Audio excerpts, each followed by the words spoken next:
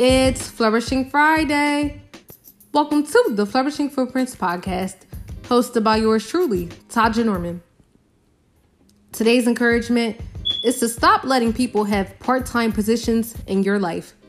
What I mean by this is stop allowing inconsistent people in your life. Who is in your circle says a lot about you, and why would you want inconsistency to fill your circle?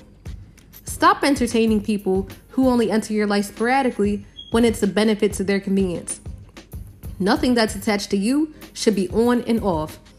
This applies to familial ties, friendships, and relationships. If they truly value you, they will want to have a full-time position in your life and be there for you long term. And make sure that you're not the person who is trying to be in people's lives part-time.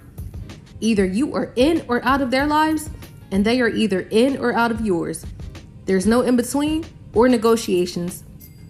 When you get the courage to let people know that, don't let them talk you out of what your discernment is telling you.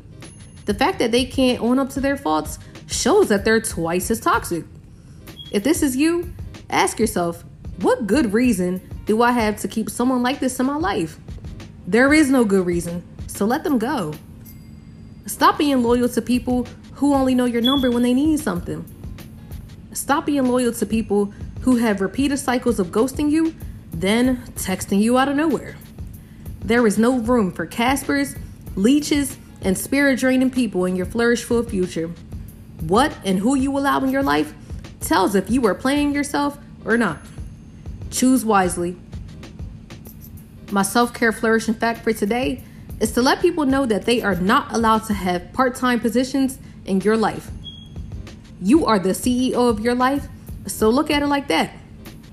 Just like having employees keeps companies running, the quality of people in your circle will determine how your life goes.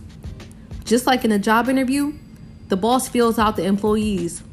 Feel out the people in your life before you just let them in so easily. Just like how a boss does evaluations, evaluate who is who in your life.